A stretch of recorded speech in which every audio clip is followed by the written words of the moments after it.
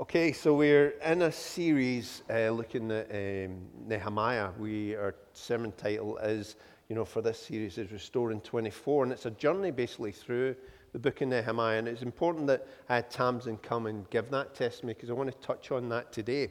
So far, we've actually read, how God called Nehemiah and his people, to rebuild the walls of Jerusalem, to reestablish the dwelling place of God, and also to restore a city.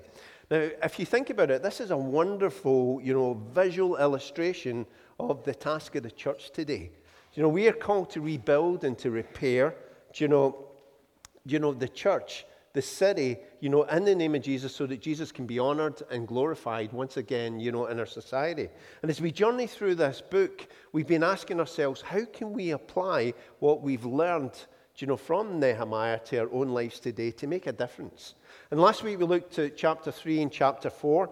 And in chapter 3 we actually learned that the people on the project, none of them, or very few of them, were expert builders. But everyone, regardless of the profession that they had, there was perfumers that were building the wall as well. They were needed to actually do their part. Every single one of you sitting here today is vital to the calling, the mission, and the vision of this church and the extension of the kingdom of God. You are vital to that process. Now, in chapter 4, we learned that whilst working together to achieve a common goal, sometimes you might face difficulties coming from an external source. We discovered how to defeat discouragement when facing opposition and criticism from out with.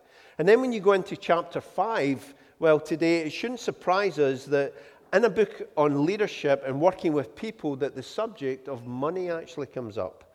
Now, most projects that are undertaken for God involve money in some way. And it can be an area in which God's people can either shine or they can actually fail. Now, I know 4 churches just now that are actually experiencing phenomenal revival. They're massively impacting their city and, and even beyond that. And what they're all saying to me, the leaders of that, is that often revival tarries because people's bad stewardship of their finances and given to God, and given to God's projects. And it's interesting to me that in the book of Nehemiah, much attention is given to opposition. And that was opposition as well. Chapter 4, when we looked at it, you find it's opposition out with.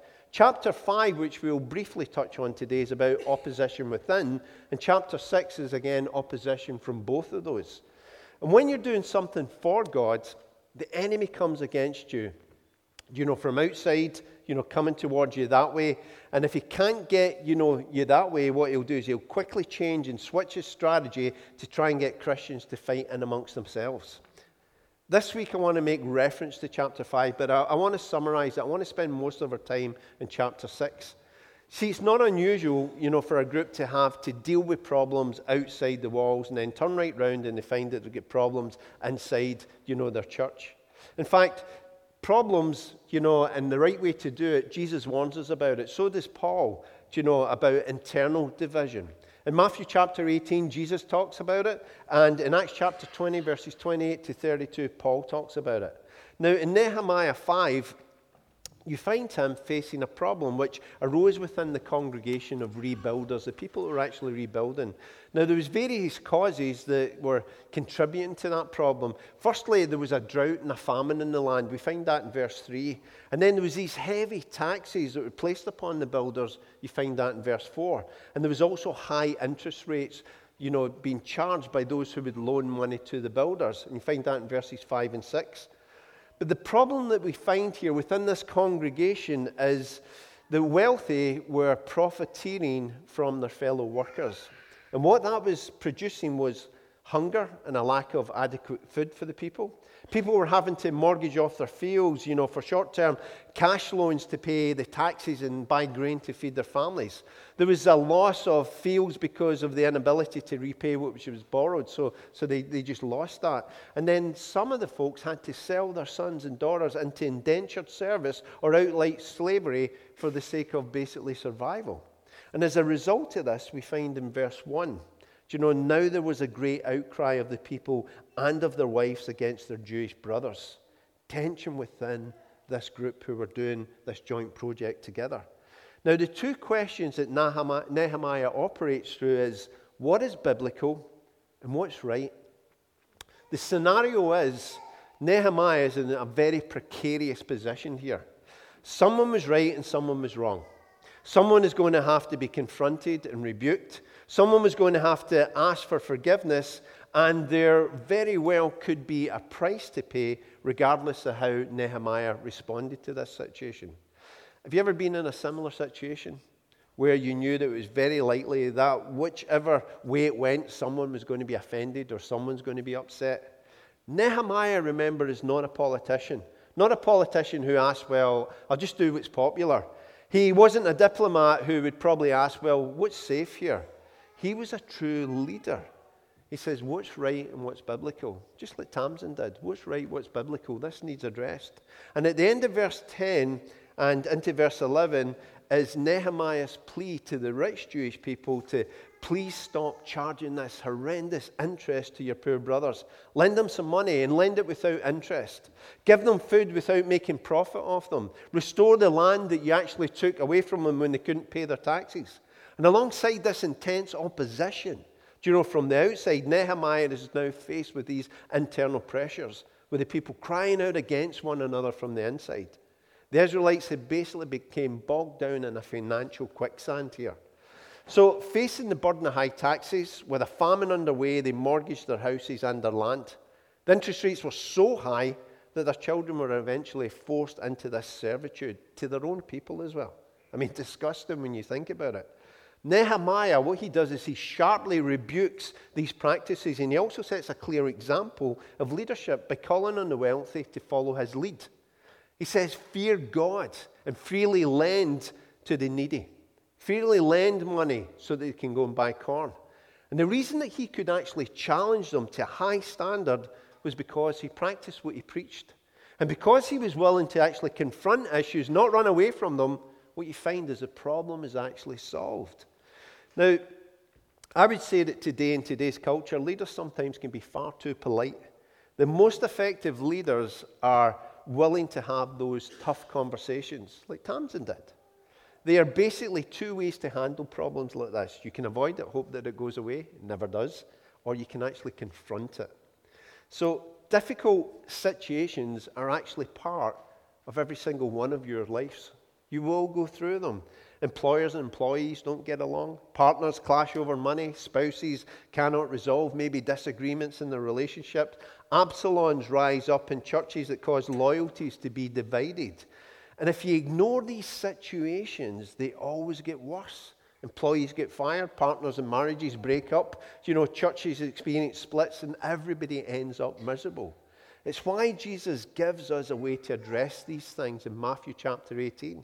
If your brother or sister sins against you, go and show them their fault, just between the two of you. If that doesn't work, then there's other steps to address it. But each one, you must remember, is designed to bring reconciliation and end the dispute at that point. Where people mess up is when they try to short-circuit the process by telling everybody else or get people to go with them, when they haven't done step one for themselves. So why is this important? Well, it's important because when we're going forward, and this church is going forward, we cannot afford to give the enemy room to build camps, to foster gossip and cause division, and allow Absalom spirits to rise up within the church. We don't have time to read the full chapter, but Nehemiah does what is right and what's biblical, and what you find is the problem's resolved. But opposition continues, and it continues into chapter 6 in the form of distraction. So let me say this. If the enemy can't destroy you, what he'll try to do is distract you. He will do whatever he can to take your eyes off the mission, off your calling, off your purpose, and distract you from what God's will is for your life. He will do whatever he can. I said that, and in fact, let me say this. What you find in the story, and we've already seen that Tobiah, and Sanballat have already opposed them out with. And that's exactly what happens in chapter 6 again. The wall starts to go up. The enemies, Sanballat, Tobiah, and this new guy called Geshem show up, and they try and distract Nehemiah from his purpose, from his goal. I said to you that 2024 was a year of restore and a year of open doors. But to walk through the open doors before us, we need to shut some of the doors that are actually beside us. And a good one to start with is to shut the door of distractions in your life.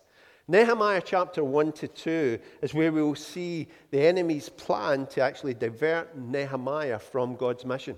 So, verse 1 says this: Sanballat, Tobiah, Geshem the Arab, and the rest of our enemies found out that I had finished rebuilding the wall, and that no gaps remained, though we had not yet set up the doors and the gates.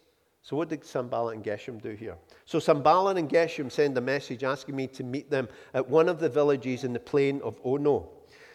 Think about this. Nehemiah, stop building. Come on. Stop building the wall. Stop, doing the work of God. We don't actually like you, and we're trying to stop you. So, hey, here's a good idea. Why don't you meet us in one of the villages, in the plain of Ono? Let me give you tip number 1, and I want you to write this down. Whatever you do, never meet up with your enemies in a place called Ono. Because when you get there, you'll be the one going, oh no. Do what we might call or think is an opportunity, God might actually say, hey guys, this is a distraction. What's interesting to me when you look at this, and perhaps, some of you will have experienced this in your context, you might think, oh, that guy was against me, but this might be an opportunity to meet and convert my critics. Or this might be an opportunity to go and expand my influence. Or this might be an opportunity just to reach more people. See, oftentimes what we think could be an opportunity, God actually calls it a distraction. Often, it's actually a distraction from where the enemy is trying to just, he may even offer you something really good to divert us so he can. And Nehemiah's enemies here are clearly trying to do that, to actually take him out. I would argue that there's never been a moment in time where it's easier to distract people. It really is. There's so many things competing for our attention, so many distractions everywhere you look. I mean, when you think about it, going to get that, please? Isn't it? We're here, we're there, it's going everywhere. There's distractions bombarding us every single day. Have you noticed how easy it is in today's age to waste time on things that actually really don't matter? It's never been easier, becoming passionate about, wasting your time. See, if the devil can't destroy you, he will really get excited when he can distract you. So what do we see in this story? Well, the enemies ask Nehemiah for a meeting. Nehemiah rejects this. Why? So that he can stay on task and keep building the wall. And he has this absolute, resolute no approach to it. But I realized they were plotting to harm me, so I replied by sending this message to them. I'm engaged in a great work, so I can't come. Why should I stop working to come and meet with you? 4 times they sent the same message, and each time I gave the same reply. I would submit to you that one of the most strategic skills that you can develop in order to do what God has actually called you to do is the ability to say no to other things that might distract you from what God has called you to do. As pastors, Linda and I, we're facing 2 changes, or 2 challenges in our ministry life we're having to navigate just now. One of them I'll talk to you all about next week, so I'd encourage you, please all be here. It'll be a crucial meeting for our church. And in order to focus, the tasks ahead of us, we're having to say no to lots of distractions, distractions that are to the left and to the right of me. I'm actually growing through my nose, not through my nose, through my nose, more than I am through my yeses. I don't want to get distracted by things that will take me out of God's perfect will. Now, in the past, I've had to say no to my Sanballats, to my Tobias, to my Geshems. Stop asking us to step out the boat, Jamie. No. But if you just keep things the way they are, we'll enjoy comfort and convenience. No. If you step away, from pastoring Glasgow Vineyard and you take this other job, you'll be better off financially. No. Why not stop pushing into the Holy Spirit and being led by Him? It's far safer to acknowledge Him rather than following Him. A welcoming great big no to that one. What was it for you? Could it be that, do you need to buy that? No. Are you going to miss out on what God's doing, this Sunday by having a long lie-in? I hope it's no. Are you going to stop at being an attender and not become a member? I hope it's no. And this is another thing, guys. Don't say maybe when you mean no. Don't say maybe when you mean no. My default language when God speaks to me is yes. My default language when temptation, distraction, cultural conformity, and the devil speaks to me is absolutely no. And no's a complete sentence when you think about it. Isn't it? Complete sentence. I don't have to add because when I'm obeying the Holy Spirit. Even Jesus said no at times. There'd be crowds falling and we'd be healing people, etc., etc. But there'd also be times when he'd say no, to the crowd so he could say yes to the Father, and he needed to spend time with the Father. Let me talk to those of you who are leaders in this room just now. The reason no is an important thing is that you cannot be available to everyone all the time. That includes those, who lead in the workplace, or you're a boss, or, you work under a boss. I've had to say no to my employer when I was an engineer, and then he threatened to sack me. I was doing all sorts of overtime for them on this specific engine, project. I was doing more overtime than anyone else, and then there was a crunch time, and he said, no, you've got to do this Sunday. I hadn't been at church for about 4 or 5 weeks, and I said no, and then he threatened to sack me, and I said, well, I need to be with God, and I need to be with God's people, so just sack me. If you're going to do this, and we'll fight that out over the unions afterwards. Sometimes it takes you up to the brink of your livelihood. If you always are available to everyone, eventually you'll have nothing to give to anyone. So it will. We must be strategic about our no's. We don't say no because we don't care, so please hear that. We say no because we really do care about what God has called us to actually do. So just because you could doesn't necessarily mean you should. We read 4 different times that Nehemiah's enemies asked for a meeting with him. Will you meet with us? Will you meet with us? Will you meet with us? He goes on, and Nehemiah gives them the exact same answer. No, he's resolute in it. Do you know, one of the things in those churches I was learning about who are in revival, they are so focused. They don't get pulled to the left. They don't get pulled to the right. They're so focused. And because they're focused and they say no to things, they're seeing the breakthroughs. They're seeing crime rates go down. They're seeing healings, deliverances, all sorts actually happening. The 5th time, Sanballat's servant came with an open letter in his hand. And this is what it said. There's a rumor. There's a rumor. Side note, do you know what rumors do? Rumors lead to gossip. Gossip is clearly identified as sin in the Bible.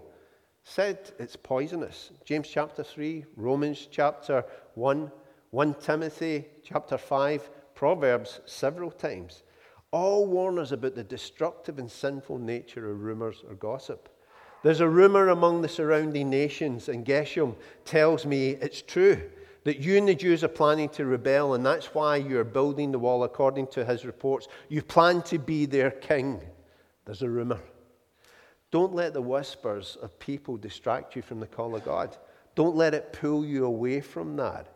Guys, you will never do big things if you're distracted by people who are small-minded and want to kind of undermine you that way. We must not allow the opinions of others to take us away from the calling that God actually has for us. And if you're facing criticism just now, this might be helpful to you. I would encourage you to write this down. Don't worry about what people say about you. Rather, worry about what's true about you. Just live a life that honors God. Our passion is to represent Jesus to the whole world. And as followers and as a pastor, I will not stop that pursuit, nor will I stop beating this drum to see who else might be willing to actually pay the price, for where we're headed, want to see our nation, want to see in our city bring life again, through the gospel. And what I say, guys, is not infallible, so please hear that. It's just the best that I have to offer, but I also say it without an apology. Don't let critics or objectors knock you off your course, and don't let them take you out from being part of God's mission for your life. There's a rumor. He also reports that you have appointed prophets in Jerusalem to proclaim about you. Look, there's a king in Judah. I replied, there is no truth in any part of your story. You're making up this whole thing. Now, you might think that this opposition would actually discourage Nehemiah. I mean, the size of the task, the taunting, the criticisms, the problems within, and now threatening dangerous situation, out with. Instead of letting this opposition discourage Nehemiah, God simply made him more determined. God is with us. He is with us. Why don't you turn to your neighbor and say, God is with you. Say it with some enthusiasm. He is. Watch how it is described in the next verse. They were just trying to intimidate us, imagining that they could discourage us and stop the work. So I continued to work with either greater determination. Now, if you read carefully, it's interesting the way they worked. They were building this wall, and they would work with a tool in one hand, like a trowel, and a sword, a weapon in the other. So they were, because of this threat and attack. That's the way I want to lead. That's the way I want to lead. I've got the guidance of the Holy Spirit who gives me practical knowledge on what to do next in the one hand. And then I've got the sword of the Spirit, the Bible, that I live by, that I live my life by, and keeps me, walking in His ways in the other hand. This is what prepares us to do the work of God. And whenever discouragement comes to pull us off track, it doesn't discourage us. It builds our faith, because our God is actually with us, and we will resolve to do the work, and even with more determination. Amen? Amen. We have an opportunity of building something significant on our watch in our lifetime. You need a plan for that. You need equipment for that. You need people for that. The material, the equipment, the plan, and even the wall was actually just to serve this greater purpose that God actually had in mind.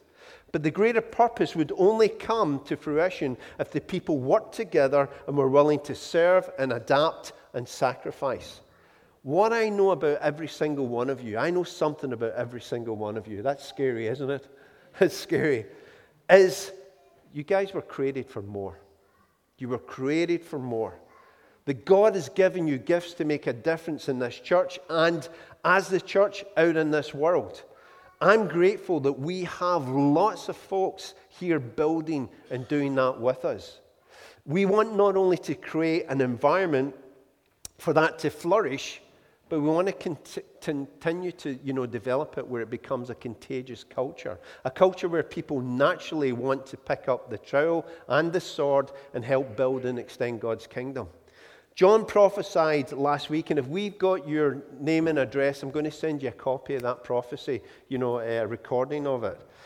That there'd be new ministries coming to this church. That God would bring new people that already had existing ministries, and we need to make space and room for that, and we will make room and space for that. But how do we know if those people just aren't craving their own platform, that their hearts aren't right, do that? Well, it's simple. We weigh and test it. We put out, we've got a system within that. If your heart is right, we want to embrace you, to help us to build what we're doing that. And in order to do that, we need to do things. Two things need to be in place. There's the practical things that need actually doing as well as exercising your gifts. See, Nehemiah, the majority of the folks building the wall, they weren't stonemasons, they weren't carpenters, they weren't even architects. But they were willing to do the practical things before them. They weren't, the practical things that weren't even in their trade. There was goldsmiths and, perfumers, knew nothing about kind of putting stones in the wall and cementing it together. But they were willing to work at what was in front of them. So, for instance, if we are to grow healthy, we need to prefer one another. We need to prefer one another. We need to function as a team. We need to be willing to do what is needed and what is before us, as well as exercising the gift that God has given us. Now, that all has to do with having a servant's heart. Linda and I and the staff and leaders in this church, we all model servant leadership. There's nothing that I will ask you to do that I'm not prepared to do myself, and I often do. I'll pick up and unload the trailer. I will unpack that and I'll help the set-out team. I'll put out the chairs. I'll be in the prayer meeting, and then I'll come to the door and welcome people. I will preach. I will then minister, and if needed, I'll help set down, and then I'll take the trailer back to storage. And that was only last Sunday. That's what I did last Sunday. And I'm not in a rota, so I'll do it every week. People don't turn up willingly, if need be, to serve you and to serve Him. And by the way, I don't get paid for that. So please hear that if you think, no, well, you get paid for that. I don't. I work 6 days a week for the church. I only get paid for 5, and I get 1 day off for my Sabbath. So that's the deal I've got. I say that only to say this. I'm always looking at the heart, and I won't ask you to do something I'm not prepared to or already doing myself. Because that's what Jesus modeled when he looked for his disciples. Paul did, Philip did, Stephen did, Peter did. All had servants' hearts. So someone may have a phenomenal skill or ministry, but if they don't have a servant's heart, well, you probably aren't going to be able to build with us, and so that we can use your skill. You might be a world-renowned preacher and teacher, and if you were to join this church, I would first want to see, are you willing to be part of the relational life and part of our church community? Do you have a servant's heart? Will you be willing to put out the chairs or, do the visuals or maybe even teach the kids to start with? If not, why not? But if you do, we will know that we then have another trusted, servant-hearted leader who's here to help build, what God is clearly doing amongst us, and we'll be able to use your ministry and use your skill to actually further that. The second thing that we cannot afford, to miss out on is that we're only interested in the ministry in which we're serving because they're all interconnected. One affects the other. So if the setup team don't arrive in time, setup is pushed back, which affects the kids' ministry, the chairs being put out, the band equipment being put out. If the band don't turn up in time, it affects the sound team. It affects when we start worship. If meters and greeters don't turn up, then there's no one to say hello to newcomers and make them feel, hospitable. In fact, people make up their minds within the first 2 minutes of walking into a church whether they're going to stay or not. If the cafe team turns up, there's no donuts, no refreshments, it would probably be a rebellion. So there would be... woe to you, cafe team. Set up, cafe, band, sound, visuals, meters, greeters, kids ministry, preaching, ministry time, set up, set down are all interconnected. One affects the other. Because we don't have our own building, we are constrained to strict time limits where we can be in this building. That's why team and involvement is so important here. See, as God begins to use you, and you start to see your life change, your family life change, your friends, your work colleagues, your neighbors, you have to be careful that you don't let the external success do internal damage to your heart. If we can get this right here, where God's taken us, you'll see the benefit of it and the fruit of it. And what is really easy is when we start seeing increase, we start seeing breakthroughs and success, for us to start thinking, it's because of us. It's because of us. And that we are actually entitled to just a wee bit more, a few more perks, more authority, more fame, for that. I've got to guard my heart to that all the time. One of the biggest problems of any type of success, and Nehemiah wasn't immune from this, is the temptation to start leading with an entitled spirit. And I want you to see how Nehemiah dealt with that temptation, to be distracted with an entitled spirit. In fact, it says this in the scripture. Later, I went, to visit Shema, son of Delilah, grandson of, big word, who was confined to his home. He said, let us meet together inside the temple of God and bolt the door shut. Your enemies are coming to kill you tonight. In other words, Nehemiah, I'm your friend. I've got some intel on this. They're coming to get you. Let's go to the temple of God where we can hide. Don't know about the others, but hey, we'll be okay. But if he did that, he would have been getting personal gain. And it wouldn't have been for the glory of God. He would have been abusing his power, his position. He would have been sinning against God. And look what he does. But I replied, should someone in my position run from danger? Should someone in my position enter the temple to save his life? Here's his no word again. No, I won't do it. I realized that God had not spoken to him, but he had uttered this prophecy against me because Tobias and Balak had hired him. They were hoping to intimidate me and make me sin. Then they would be able to accuse and discredit me. He said no to the entitlement part. We have run out of time on this. So we're going to go into ministry time, but let me say this. Anytime the enemy tries to distract you, you've got to say no to the lesser things, because he was saying yes to God. They produced that wall within 52 days. Something that 140 years they tried to do and couldn't do, they done it in 52 days. Because they were team, they were focused, and they were willing to do what was in front of them. And then later on, when the wall was up, they brought their skill set to actually do that. This study in Nehemiah has been about what God has been speaking to Linda and I since last January. And since then, we've been praying, we've been planning. And so next week, I want to call a special Sunday meeting for us. I won't be preaching next Sunday, but it will be a family talk. And what I want to do is lay out a plan for us for the future. So please make next Sunday a priority, and I hope I've kept you all in suspense. So why don't we stand, and could I have the guys who are going to help me with ministry come out just now?